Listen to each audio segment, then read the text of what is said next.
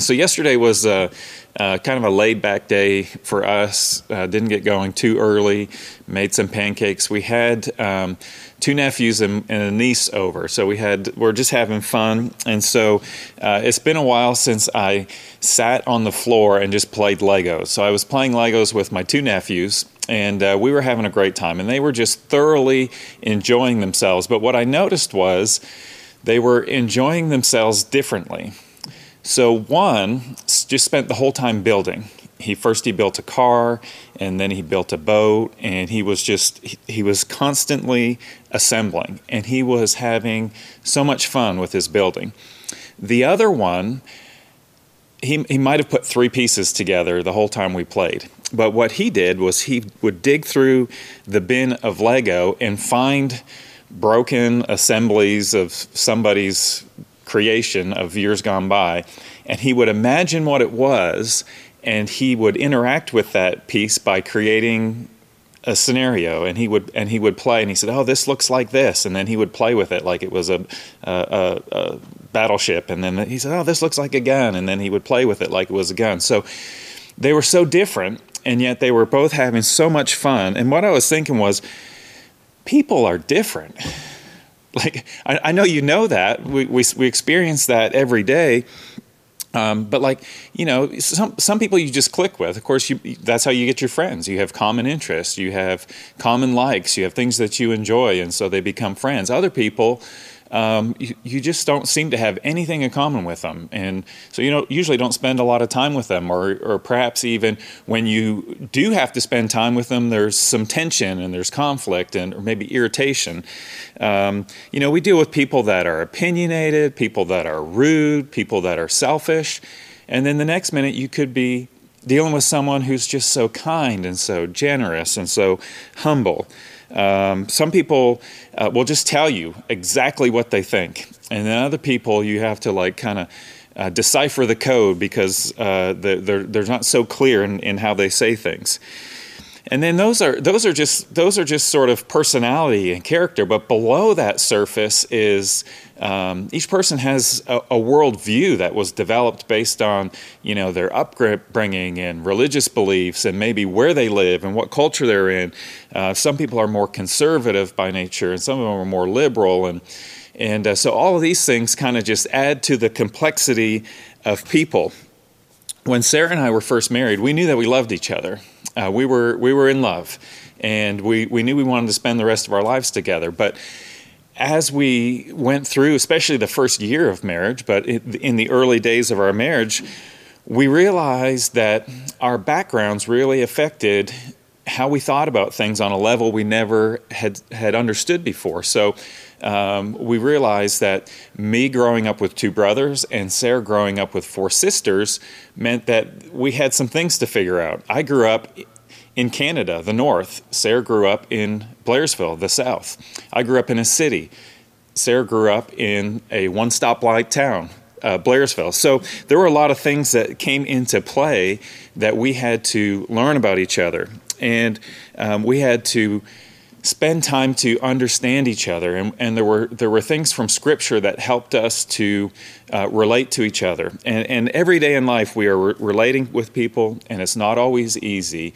But the good news is we have God's Word, and His Word helps us in our relationships. And so we've been looking at the book of 1 Peter. Turn to 1 Peter chapter 3 if you haven't been there yet already. That's where we're going to be. We've been working through the book. Peter's given very specific instructions on how we are to relate to authority. He's given specific instructions about slaves or servants and their masters, specific instructions to husbands and wives. And those have been very helpful things. But this morning, these are just more general instructions for living. And as I was reading through and as I was studying, I've just been thinking about relationships, and I've been thinking, man, if we just put these things into practice, if I put these things into practice, relationships would be so much easier. They'd be richer, more fulfilling. So as we come into this morning, I want to remind us that in chapter 1, verses of 1 Peter, verses 15 and 16, Peter has called us to be holy. And so let's just look at that real quick before we get to chapter 3. Peter says, "But he who has called you is holy. You also be holy in all your conduct." Verse 16 says, have we got it? I've got it. "Since it is written, you shall be holy, for I am holy." This is the basis. God said to the people of Israel, "You shall be holy, for I am holy." So Peter's saying to us, be holy in all your conduct. And of course, we looked at that definition. We talked about the definition of holy means to be set apart or distinct, to be separate in a class by yourself, even out of this world. And when we think about living a pure and sinless life, it certainly is an out of this world experience. And so we are to reject sin and reject selfishness, and we are to be living for God. So as we look at these instructions, we're just going to look at a couple verses in 1 Peter chapter 3 this morning. These are going to help us in our effort to be holy, as God's called us to be holy. So let's read these first two verses. This is what we're going to study this morning. 1 Peter 3, verses 8 and 9. "Finally, all of you have unity of mind, sympathy, brotherly love, a tender heart, and a humble mind. Do not repay evil for evil or reviling for reviling, but on the contrary, bless. For to this you were called, that you may obtain a blessing." Just two short verses that are just packed with instructions for us. And so as we jump into this morning, Peter says, "Finally, all of you." I think he says finally because he's kind of concluding a section on relationships and how we're to interact with each other and how we are to relate to each other. So he says, "Finally, all of you." This is for all of us. All means all. So it means you, it means me, it means everyone. And this is what he wants us to do. He says, have unity of mind. Maybe your translation says to be of one mind. And you read that and you think, man, how in the world are we supposed to have unity of mind? We started by talking about how people are so different. If you watch the news, and we've talked about this before, you watch the news and you hear this opinion and this opinion, and our culture just demands that we take a side, and that we are for something, and which means we must be against something, and it just tends to become personal. But we're called here to have unity of mind. So first, let's just be reminded, these instructions are for believers. Peter is writing to Christians. You're not going to have complete unity of mind with an unbeliever, because there's a difference of belief in who Jesus was and what he did and what it means for us. So there is a level of disunity. But for those of us who are in the faith, there should be a level of unity among believers. And those who founded the House of Prayer, they knew that, they recognized that, and so they used a motto that a lot of churches and organizations have used over the years, and that's this: no book but the Bible, in essentials unity, in non-essentials liberty, in all things love. And so as believers, we must have unity in the essentials. So what are the essentials? Well, I would include in that the doctrines, like the authority of Scripture, that Jesus was fully God and fully man, that he lived on the earth, that we are justified, or we're made right before God when we put our faith in what Jesus did on the cross. Perhaps the Trinity probably should be included in that. These are essential things that if you say, well, I'm a Christian, that we should have unity on these types of things. In other things, though, we have liberty, where we say, well, I don't think that is right, but we're still believers and we can still have unity. So some of those things might be like baptism. We have brothers and sisters in the Lord that would do infant baptism. Here at House of Prayer, we do believers' baptism by immersion. It doesn't mean that they're not Christians. It doesn't mean that we're not Christians. We don't see eye to eye on that. That might lead us to worshiping at a different church, but we can have liberty in that. Some things we have liberty in might be things of eschatology or the end times. We all agree that Jesus is returning.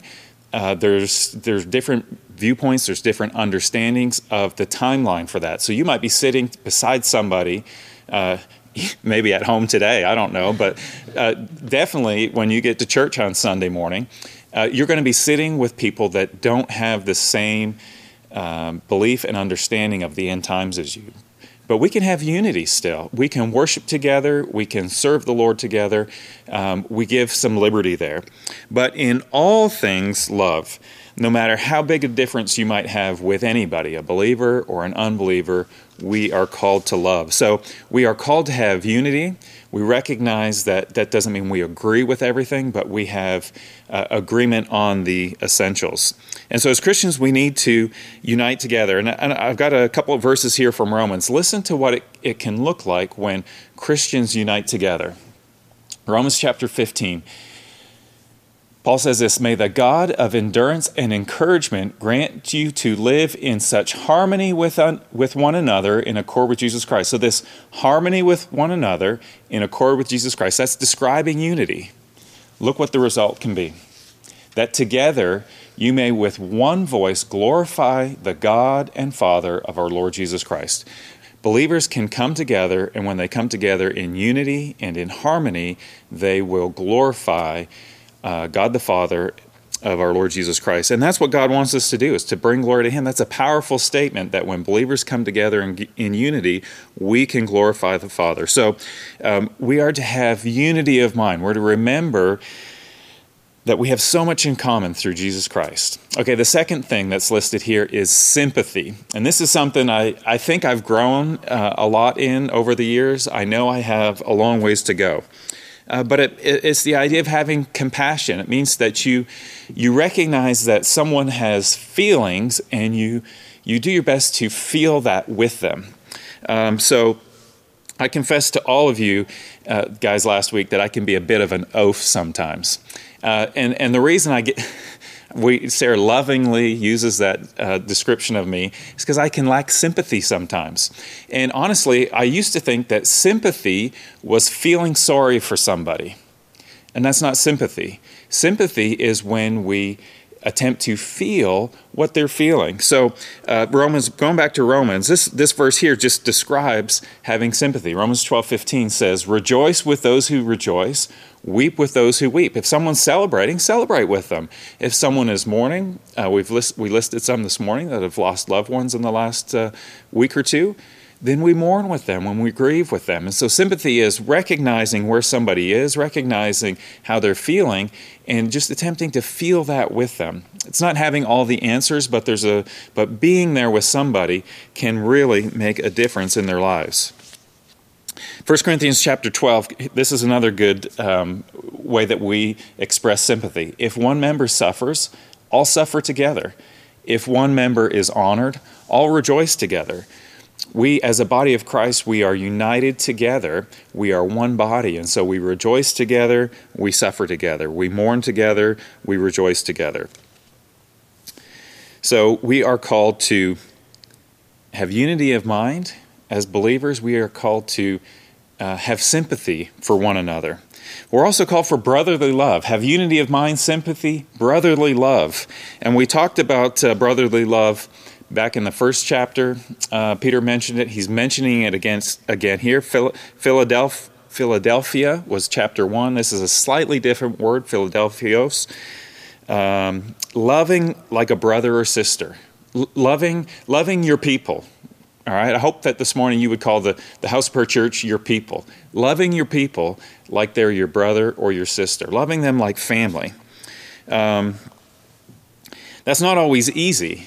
If this is a person that you like, you get along with, you agree with, it can be easy to love that person. But if it's someone that you disagree with, it can be harder to do. And so one thing that I think we can do when we're having a hard time loving somebody is to try to look at them the way that God looks at them. They're human soul loved by God. God loves them, God cares for them, and He's asking us to love them and care for them like you would love for your brother or your sister. We need to love people like their family. So here's something you can do. Sarah, you stole my thunder already. But probably in the last year, there are so many people that have had less human interaction than they have had in a long, long time. So I want you to get a pen, get a piece of paper, get out your phone and put in a reminder. Think of somebody that you know you haven't seen in a long time, and this is what Sarah asked you to do, but give them a call this week. It's great if you pray for them. It's great if you text them. It's great if you do different things, but give them a call. Say, I was just thinking about you. Wanted to let you know, I know we haven't seen each other a while, but still love you, still care about you, and just connect with somebody this week. Let somebody know that they're not forgotten. We're called to have unity of mind.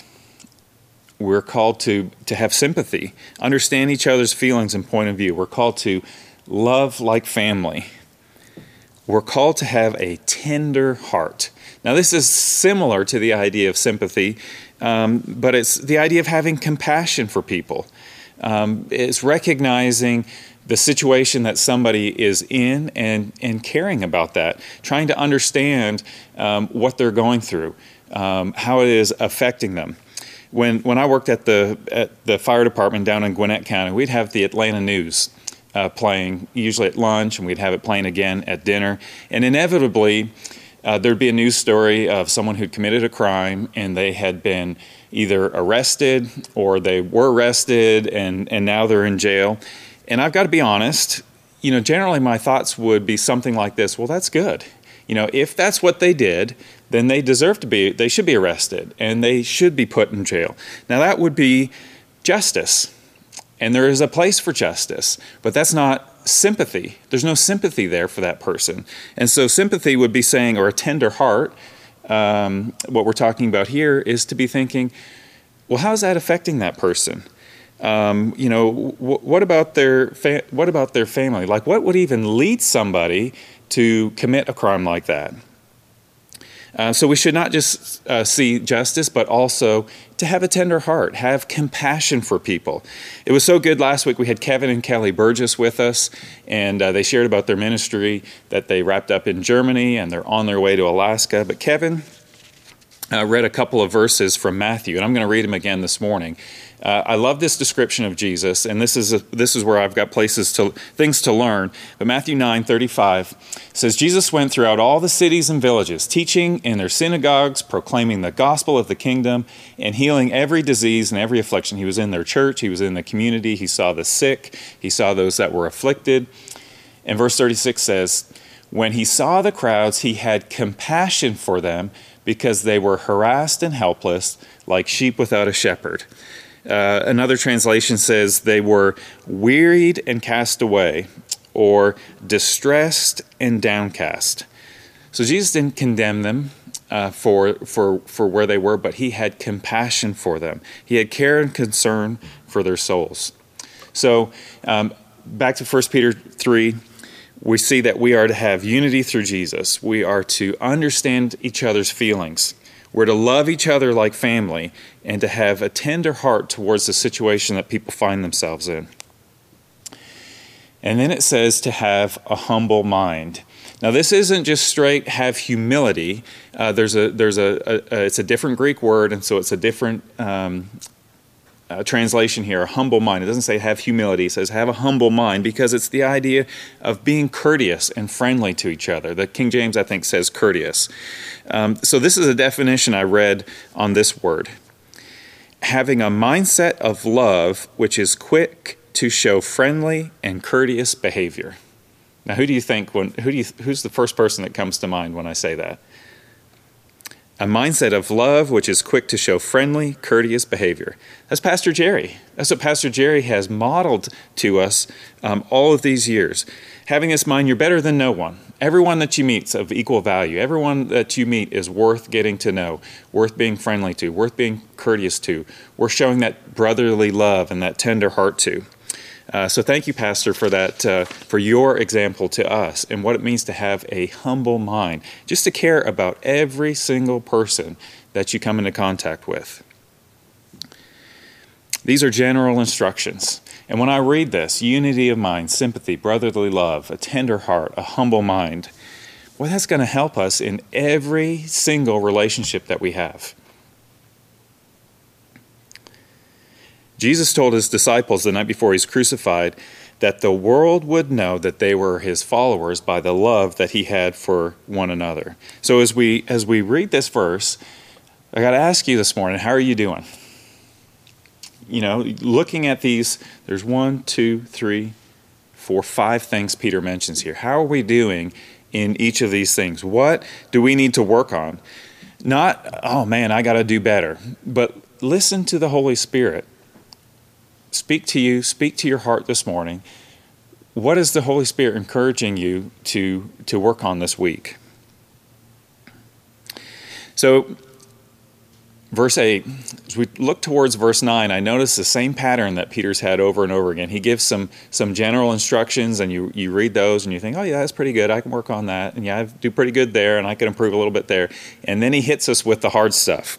So verse 9, he continues with this pattern.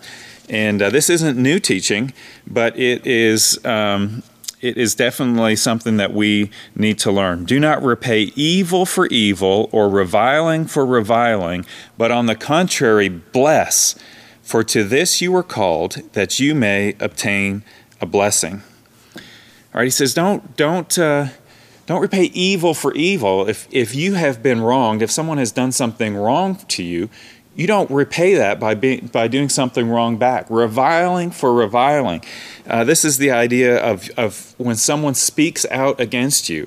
It's a strong word. Angry criticism, constant disapproval, continually speaking against. So if someone in their actions, they're evil, or in their words, they're reviling, treats you in a way that you don't deserve or is not fair, the call here is don't repay with the same thing. Our tendency is wanting to get back. So it is something that Jesus taught about. Peter would have heard Jesus teach about this. Luke chapter 6. Jesus had said, "But I say to you who hear, love your enemies, do good to those who hate you. Bless those who curse you, pray for those who abuse you. Don't repay with evil, don't repay with reviling, but repay by loving, by blessing, and by prayer." Paul taught the same thing in Romans chapter 12. Bless those who persecute you. Bless. I don't know what I'm reading. I'm reading a different verse. This is a great verse, though. Repay no one evil for evil, but give thought to do what is honorable in the sight of all. In Romans 12:14, Paul says, bless those who persecute you, bless and do not curse them. And of course, we have Jesus' example that Peter has already shared with us in chapter 2, verse 21. For to this you have been called, because Christ also suffered for you, leaving you an example that you might follow in his steps. He committed no sin, neither was there deceit found in his mouth. When he was reviled, so when he was spoken evil about, he did not revile in return. When he suffered, he did not threaten, but continued entrusting himself to him who judges justly. When you're mistreated, when someone does evil against you, when someone speaks poorly of you, we are to follow Jesus' example and entrust ourselves to God, because God is a just judge.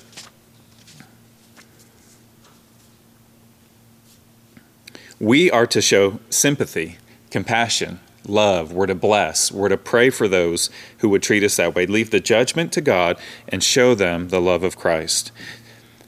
And this is what Peter says in the second half of the verse. But on the contrary, bless, for to this you were called, that you may obtain a blessing. To this is what you were called, is to bless. We have been saved so that we can be a blessing. Now, to bless someone is to speak well of someone and then to act on that speech. So it's not just to say, well, the Lord bless you and keep you, and then just forget about them. When we bless someone, we speak well of them and we follow through with that with action. So we are to bless. The Lord said to the people of Israel through the the prophet Zechariah, I will save you that you might become a blessing. And of course, this was from the very beginning, this was God's plan. We see that when God blessed Abraham, and in chapter 12 of Genesis, when God gives Abraham the blessing, he says, I'll make you a great nation, and I will bless you.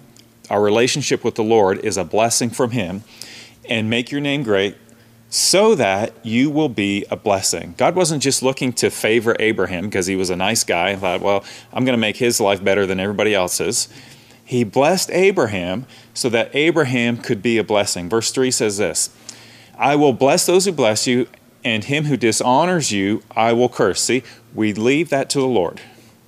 And in you all the families of the earth shall be blessed. That's us. We're in a relationship with God because through Abraham followed the Lord.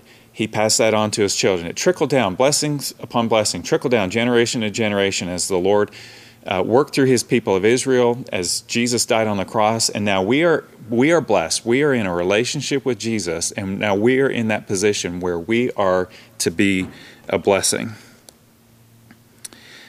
Stephen Cole said this, God's people are blessed to bless others.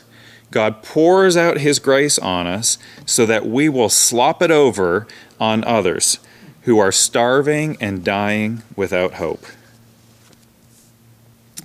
So let me ask you, who do you need to bless this week? All right, we have a promise at the end. Bless, for this is to what you were called. Back in 1 Peter verse 3. Bless, for this is to what you were called, that you may obtain a blessing. Now, we don't bless so that we can be blessed. It's not like, oh, maybe I'll do this so I might get this. But it is the natural result. Who do you need to bless this week? If you watch the news, there's a lot going on. We watched in horror a week and a half ago the Capitol riot. The inauguration's coming up this week. A lot of different things are happening.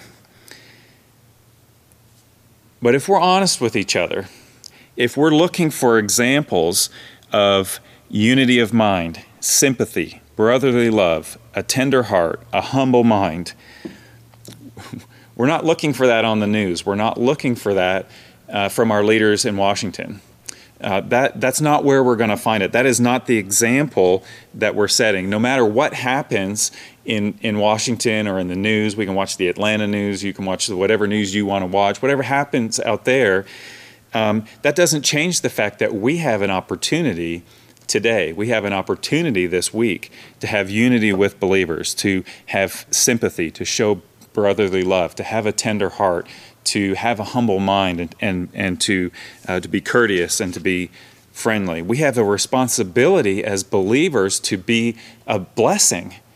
How will someone know about the good news of Jesus Christ if we don't speak it? We are to bless because that's what we are called to. We have people that we will interact with in some form or fashion this week. And so the question is, will we be a blessing? Will we have unity and sympathy and brotherly love and a tender heart and a humble mind? Or will we speak evil of those who speak evil of us? Will we revile those who revile us? The attitudes and actions that we portray, that we carry out on a daily basis, those attitudes and actions are either putting us in a good position to share the good news of Jesus, or it's putting us in a position where nobody really wants to hear what we have to say. And so as we seek to be holy because God is holy and he's called us to be holy, we need to have this attitude of unity, an attitude of sympathy, of brotherly love, a tender heart, a humble mind. These things are the things that are going to give us opportunity to speak truth into those who need to hear it. I'm going to quote Stephen Cole again. He says this, an African proverb states, there's only one crime worse than murder in the desert, and that is to know where the water is and not to tell anyone. God has led us to Christ, the living water. I'm still quoting him. He has blessed us with his salvation, and he promises to bless us even more abundantly in the future. He didn't save us so that we could sit in the lifeboat feeling warm and cozy, oblivious to the loss of the world. He saved us so that we may become a blessing to others. If you're saved, but you don't have your focus on blessing others, you've only got half the picture. He blessed you so that you may become a blessing. And for me, this, as I've been studying these verses,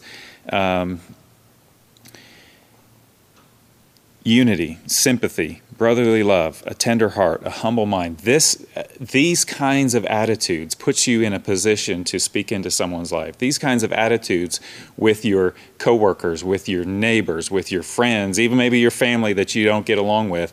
These kinds of attitudes are the attitudes that Jesus set the example for us with, and these are the attitudes that Peter here is calling us to as we follow after him. So a lot in just a couple of verses here, a lot to make us think. And so I've got the two questions for you. How are you doing with these types of attitudes? Was the first question. The second question is, who do you need to bless this week? I'm not talking about calling them up and saying, may the Lord bless you. But who do you need to speak well of this week? Who do you need to be tenderhearted and sympathetic to? Who do you need to have a humble mind towards? And then recognize that we are called to bless. We are called to bless as Christians. Also want to encourage you before we close today, I want you to read this next section that we're going to look at next week. Peter, in verse 10, he moves into quoting Psalm 34, part of Psalm 34. I want you to read these next verses. I think we'll probably get through maybe verse 15 next week. But read this next passage, and I want you to go back and read the chapter of Psalm 34. And it'll just kind of put us all in a good place as we prepare for next week. But this week, as we just close this time in a word of prayer, I want you to think about how are we doing on verse 8 in having these attitudes that Peter is calling us to. And then who is it that we need to bless this week? And I pray that, let me speak well of you, the church family. I feel like you guys are a loving bunch. You love God well. You love to worship God well. I think of those who just support and push the missions emphasis at the church and just help with our missionaries across the world. You guys are a blessing to me. I know that you're a blessing to your family, to your neighbors, through our missionaries across the world. And so my encouragement is to let's not just pat ourselves on the back, but let's double down and say, Lord, we want to serve you well. We want to represent you well. We want to be in a position where we can bless. And so we're going to take on this attitude that Peter's described here in 1 Peter chapter 3, verse 8. Let me pray with you. Heavenly Father, thank you so much for loving us. Thank you so much for sending your son, who was a perfect example. And he wasn't treated well. It says that he suffered and he was reviled, but he didn't speak back against them, but he entrusted himself to his Father in heaven. And Lord, sometimes that's what we need to do in our life. We're not always treated well. We're not always spoken well of, but we just need to put our trust in you. And Lord, more than just putting our trust in you, we need to pray. We need to love. We need to bless those that would come against us. Lord, we need to have an attitude of unity and of sympathy and of brotherly love and tender hearts and humble minds, not just in the warm, cozy surroundings of our church, but into the community, a community that needs to know that you love them and needs to see examples of Christians who are salt and light, representing Jesus well, so that they may bless and they may have opportunity to speak the truth of your gospel into the areas of this community where they live, where they work, and where they play. So Lord, would you work in our hearts to give us this attitude, to give us the mind of Christ, so that we can then go out and be a blessing in our community. We pray these things in Jesus' name. Amen.